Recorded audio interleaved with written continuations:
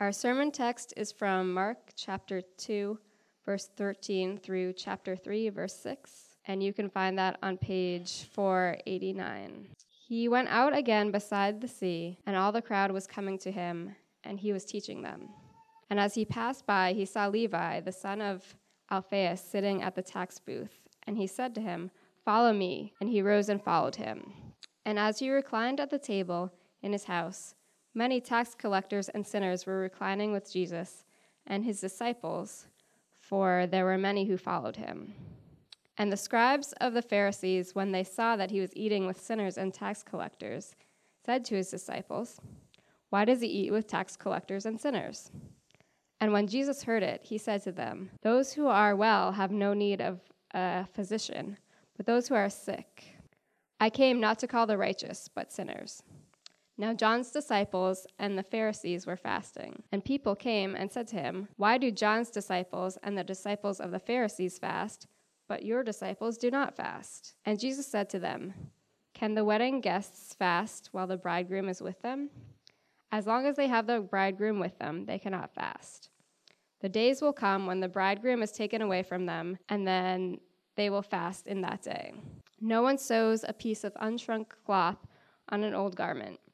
If he does, the patch tears away from it, the new from the old, and the worse tear is made. And no one puts new wine in old wineskins. If he does, the wine will burst the skins, and the wine is destroyed, and so are the skins. But new wine is for fresh wineskins." One Sabbath he was going through the grain fields, and as they made their way, the disciples began to pluck heads of grain. And the Pharisees were saying to him, "Look, why are they doing that, doing what is not lawful on the Sabbath?" And he said to them, "Have you never read what David did when he was in need and was hungry, he and those who were with him? How he entered the house of God in the time of Abiathar the high priest and ate the bread of presence, which it is not lawful for any but the priests to eat, and also gave it to those who were with him. And he said to them, the Sabbath was made for man, not man for the Sabbath. So the Son of Man is Lord even of the Sabbath." Again he entered the synagogue, and a man was there with a withered hand. And they watched Jesus to see whether he would heal him on the Sabbath, so that they might accuse him. And he said to the man with the withered hand, "Come here." And he said to them, "Is it lawful on the Sabbath to do good or to do harm, to save a life or to kill?" But they were silent. And he looked around at them with anger, grieved at their hardness of heart, and said to the man, "Stretch out your hand." He stretched it out, and his hand was restored. The Pharisees went out immediately held counsel with the Herodians against him, how to destroy him. This is the word of the Lord. So, as I said, we're studying the Gospel of Mark this winter, and we're really only looking at the first half up until Easter. And the first half of the book of Mark is trying to answer for us one simple question. The Gospel of Mark is trying to answer the question, who is Jesus? And this week, the answer that Mark is giving us to that question is that Jesus is the one who calls sinners to true obedience. Jesus is the one who calls sinners to true obedience. And we've been reading through this straight from the beginning, but now we're getting to the point where the people around Jesus are beginning to respond to the message they're hearing. And as we just had read to us, we saw that some of those people, they turn and they follow him. Some of them drop everything and go after him, and others begin to plot against him. This passage ends with people planning to destroy Jesus, which of course is ultimately going to end in his death. But what you notice is there is no one in this story who reacts in a neutral way. People who hear what Jesus has to say, they respond with passion. And I hope that today we might be able to recover a little bit of that. I hope that we might be able to experience a little bit of that passion in our response to him today. Because as I've noticed recently, I feel like we have lost a lot of this. I feel like we have lost it in the culture, and I feel like we have lost it in the church as well. Honestly, when I'm talking to people about Jesus, when we're hearing about what he did and taught, I think people tend to respond to him in the same way they respond to the Big Bang Theory. And I don't mean actually the scientific Big Bang Theory. I'm talking about the TV show, The Big Bang Theory, right? I was just reading about that this week. Do you know that's the #1 comedy in America? That 20 million people watch that show every single week.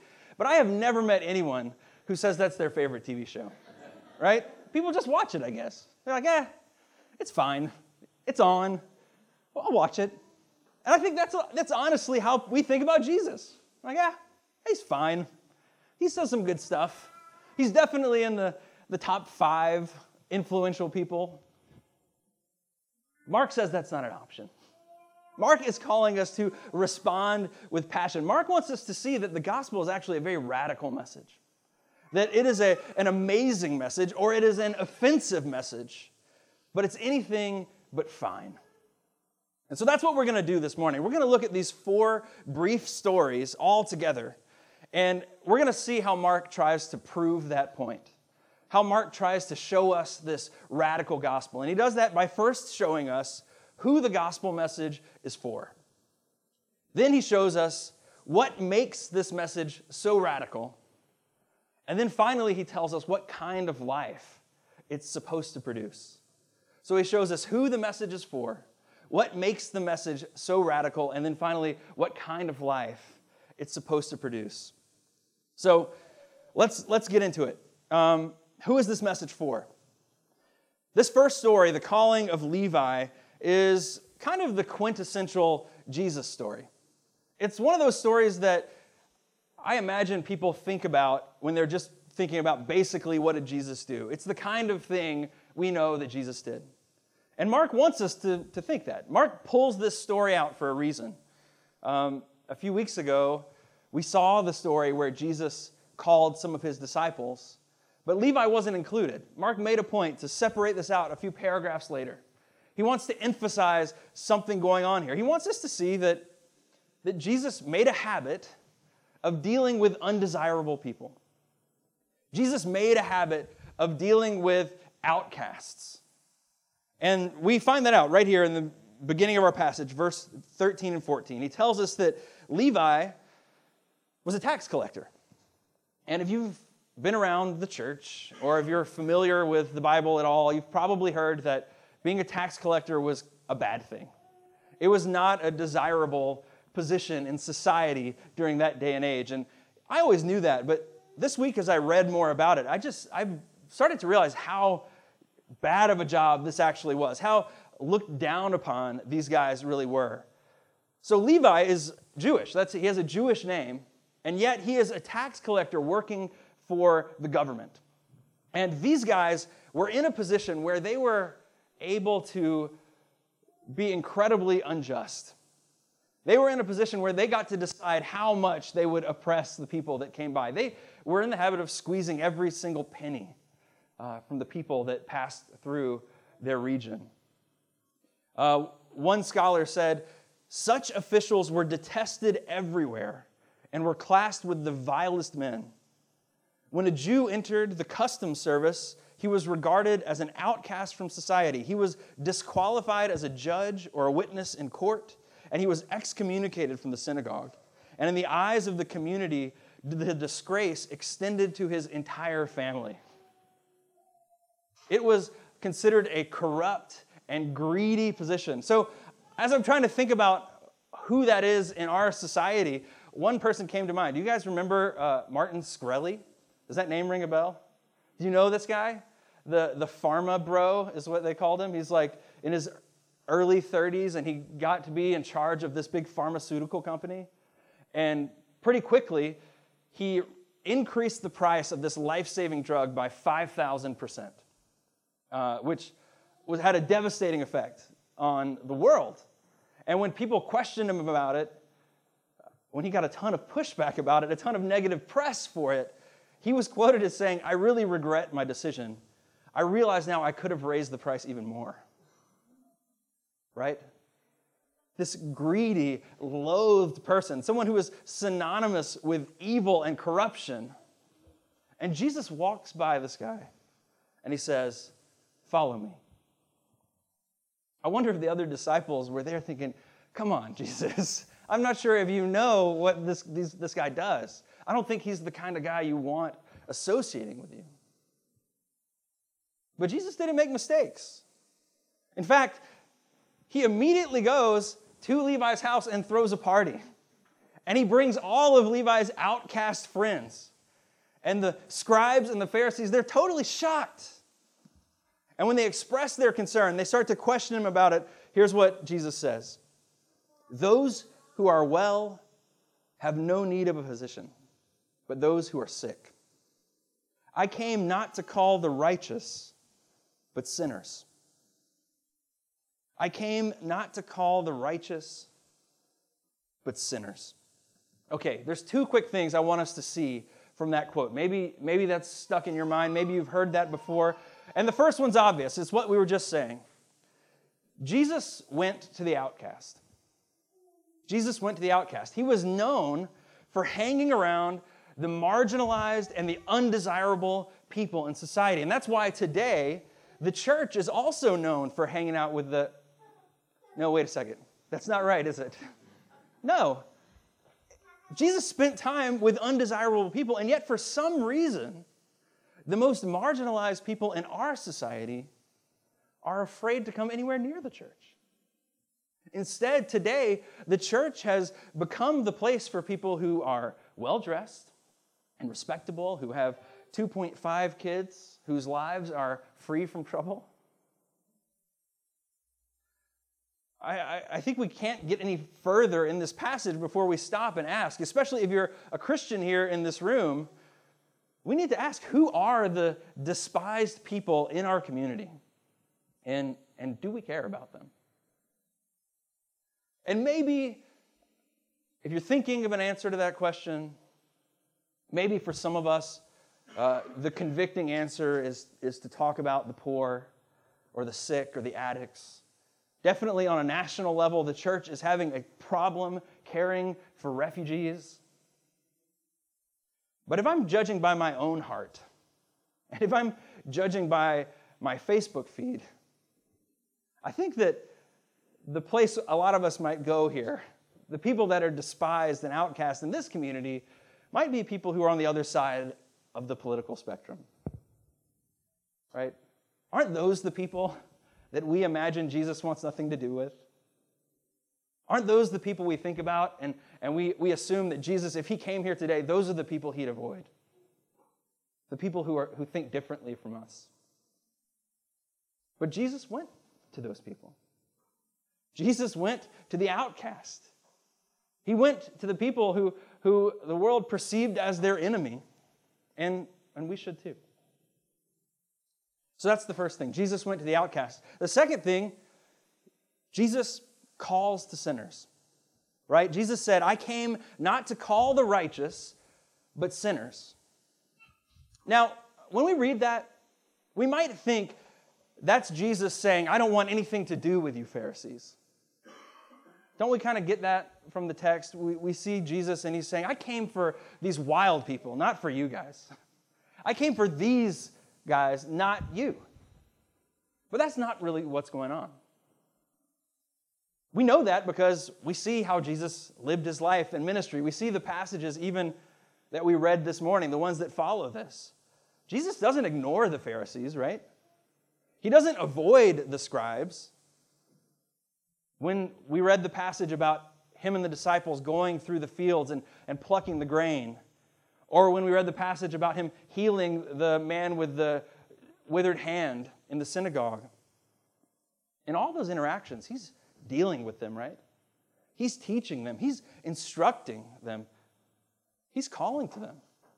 He's calling to them as well. He's calling them to see what? He wants these Pharisees to see that they're sinners too.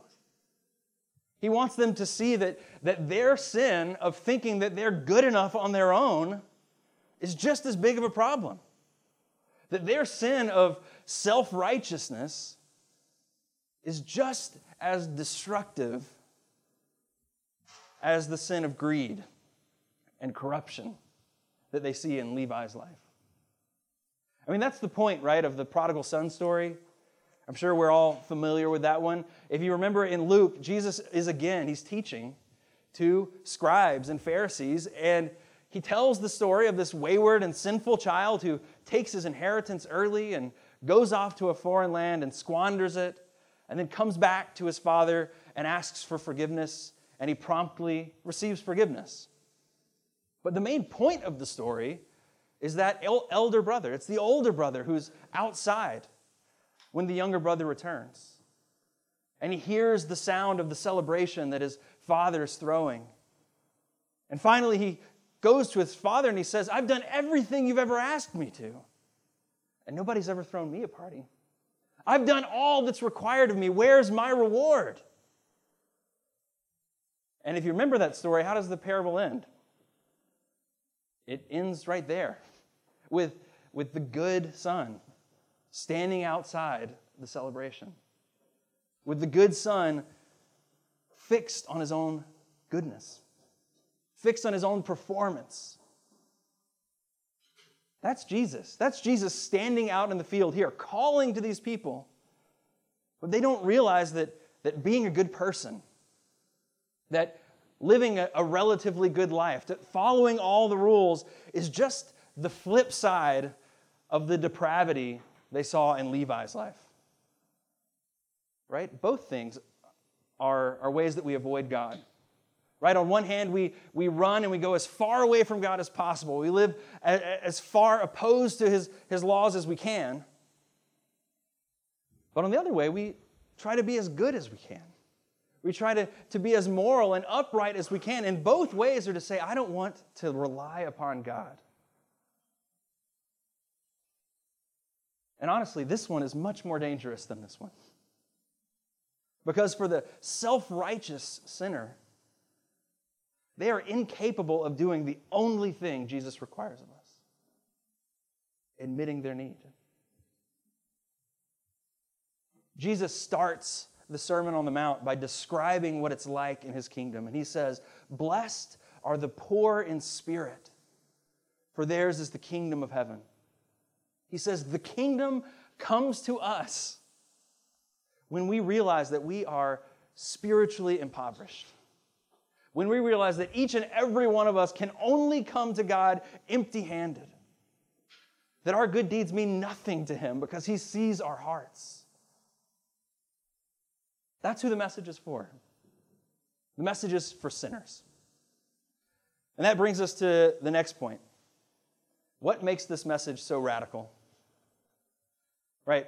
So far, not the most radical thing you've heard a pastor say: Jesus came for sinners. Maybe you're expecting to hear that this morning, and I'm glad. I don't blame you. That's what I should be saying. But the remainder of this passage, the next few pieces of it, Jesus begins to show us and explain to us the real nature of the gospel. And it starts off with a couple of interactions. First, people come to Him and ask Him a simple question. In verse 18, they say, "Why do John's disciples and the disciples of the Pharisees fast, but your disciples do not fast?" They say, they fast, you don't. What gives? And the thing they're talking about, this fasting, was not really a biblical requirement. The Bible only the Old Testament only required fasting near the Day of Atonement. But the Pharisees had gotten in the habit of fasting twice a week. It was a ritual thing, and Jesus wasn't doing that. And in His response, He says, well, we're not fasting because I'm here. We're not fasting because it's a time to celebrate, and it's not a time to mourn. And then He gives this kind of cryptic answer. He says, "No one sews a piece of unshrunk cloth on an old garment. If he does, the patch tears away from it, the old from the new, and a worse tear is made. And no one puts new wine into old wineskins. If he does, the wine will burst the skins, and the wine is destroyed, and so are the skins. But new wine is for fresh wineskins." Okay, so the essence of this strange image is He's trying to say your way of practicing, your way of doing things is incompatible with what I've come to do. Your way of keeping the rules is incompatible with what I've come to teach you. If you try to fit my message within your law, it's not going to work. And then Mark shows us what he means. These last two stories is just a visual aid to Christ's teaching. First, the Pharisees come upon the guys, and they are walking through a field, and they're picking the grain, and they're eating it. And the biblical requirements for the Sabbath was pretty simple. It says you're not supposed to do your ordinary work on the Sabbath, but instead, this is a day reserved for rest. It's a day reserved for worshiping the Lord. Now, the Pharisees, they were a religious sect who was committed to keeping this law as best as they possibly could. So they tried to do whatever they could to make sure they wouldn't accidentally break the law. And that means they had taken the concept of work and put it into 39 different categories and said, these are the 39 different kinds of work we can't do on the Sabbath. And one of those was called threshing. It was picking grain. And so they saw these guys, and they begin to question. And then the second encounter is very similar. They come upon Jesus in the synagogue, and there's a man there, and his hand is deformed. And the law says the only works of mercy you are allowed to do on the Sabbath are life-saving acts. And obviously this guy has had this problem for a long time. He's not going to die from it. And so they wonder, is he going to heal this man and break what they perceive as the Sabbath law? In both instances, in both of these examples, the Pharisees come upon Jesus and his disciples, and their goal is to correct their religious practice. They want to show Jesus how to properly practice their religion. But instead, Jesus and Mark describing these stories shows us that there is an enormous difference between religion and the gospel. That's what we see here. Jesus is showing us that there is an enormous difference between practicing religion and the gospel.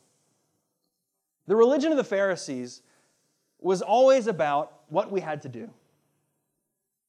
The Pharisees were always telling people what they needed to do to make themselves acceptable, to make themselves right, to make themselves holy enough to be accepted by God. And it's not just the Pharisees' religion. That's what all religion is about, is it not? All religion is about what we need to do to make ourselves good enough. The things we need to do to make ourselves acceptable. It doesn't matter if it's Western religions that tell us here's the rules you need to follow, here's the standards you need to keep, or Eastern religions that tell you, well, here are the practices that you need to have, here's the way you need to meditate, here's the way you need to think about your life. That's the way you're going to achieve enlightenment. That's what you need to be. Or even secularism, right? Even secularism has its own set of standards, its own set of rules to live up to, what you need to do to live a good and a happy and a fulfilling life. This week I met a young Muslim man just down the street, and we were talking about life. We were working together at community servings, and he told me his life story, which was pretty interesting. He said that he had been incarcerated, that he had made a long series of bad decisions his whole life, and that he was constantly getting into trouble. And one day, he ran into a man on the street. And this man told him, basically, the problems that you have in your life are your own. You are making a series of bad decisions. And then he gave him this illustration, and the guy I was talking to said this is what made perfect sense to him, and everything clicked into place. He said, there are two kinds of cups. There are clean cups and dirty cups. And you have the choice about which kind of cup you're going to be. You can either clean out your cup, or you can continue to fill your cup up with grime. And he said that's what he needed to hear. And that day, he went home and he cut his hair, and he joined a mosque, and he proposed to his girlfriend, and he's never looked back. And, as I was talking to him, I let him know, that's great. I'm really excited to know that you've, made this progress in your life. I think that's wonderful. And, I don't want to criticize that at all. It's like, but I'd say the big difference between our worldview is that I don't think there are any clean cups. And, he agreed. He said, oh, yeah, I don't think I'm perfect. He said, my cup isn't completely clean. I still have to keep trying. And that is the difference. That is the difference. Religion teaches us that there is something we always have to keep doing to make ourselves acceptable. We always have an action that we need to take. We're never quite there. There's always a new discipline we have to practice. There's new rules that we have to obey. But Christianity says our salvation is not in what we do, but it's in what Christ has done. Christianity says that Jesus is the only clean cup that there's ever been. He's the only one that kept the letter of the law, and not just the letter of the law, but the heart that was behind the law. That he was the only one who has ever lived in actual holiness, free from self-righteousness and sin, because he was the Son of God. And when he died on the cross,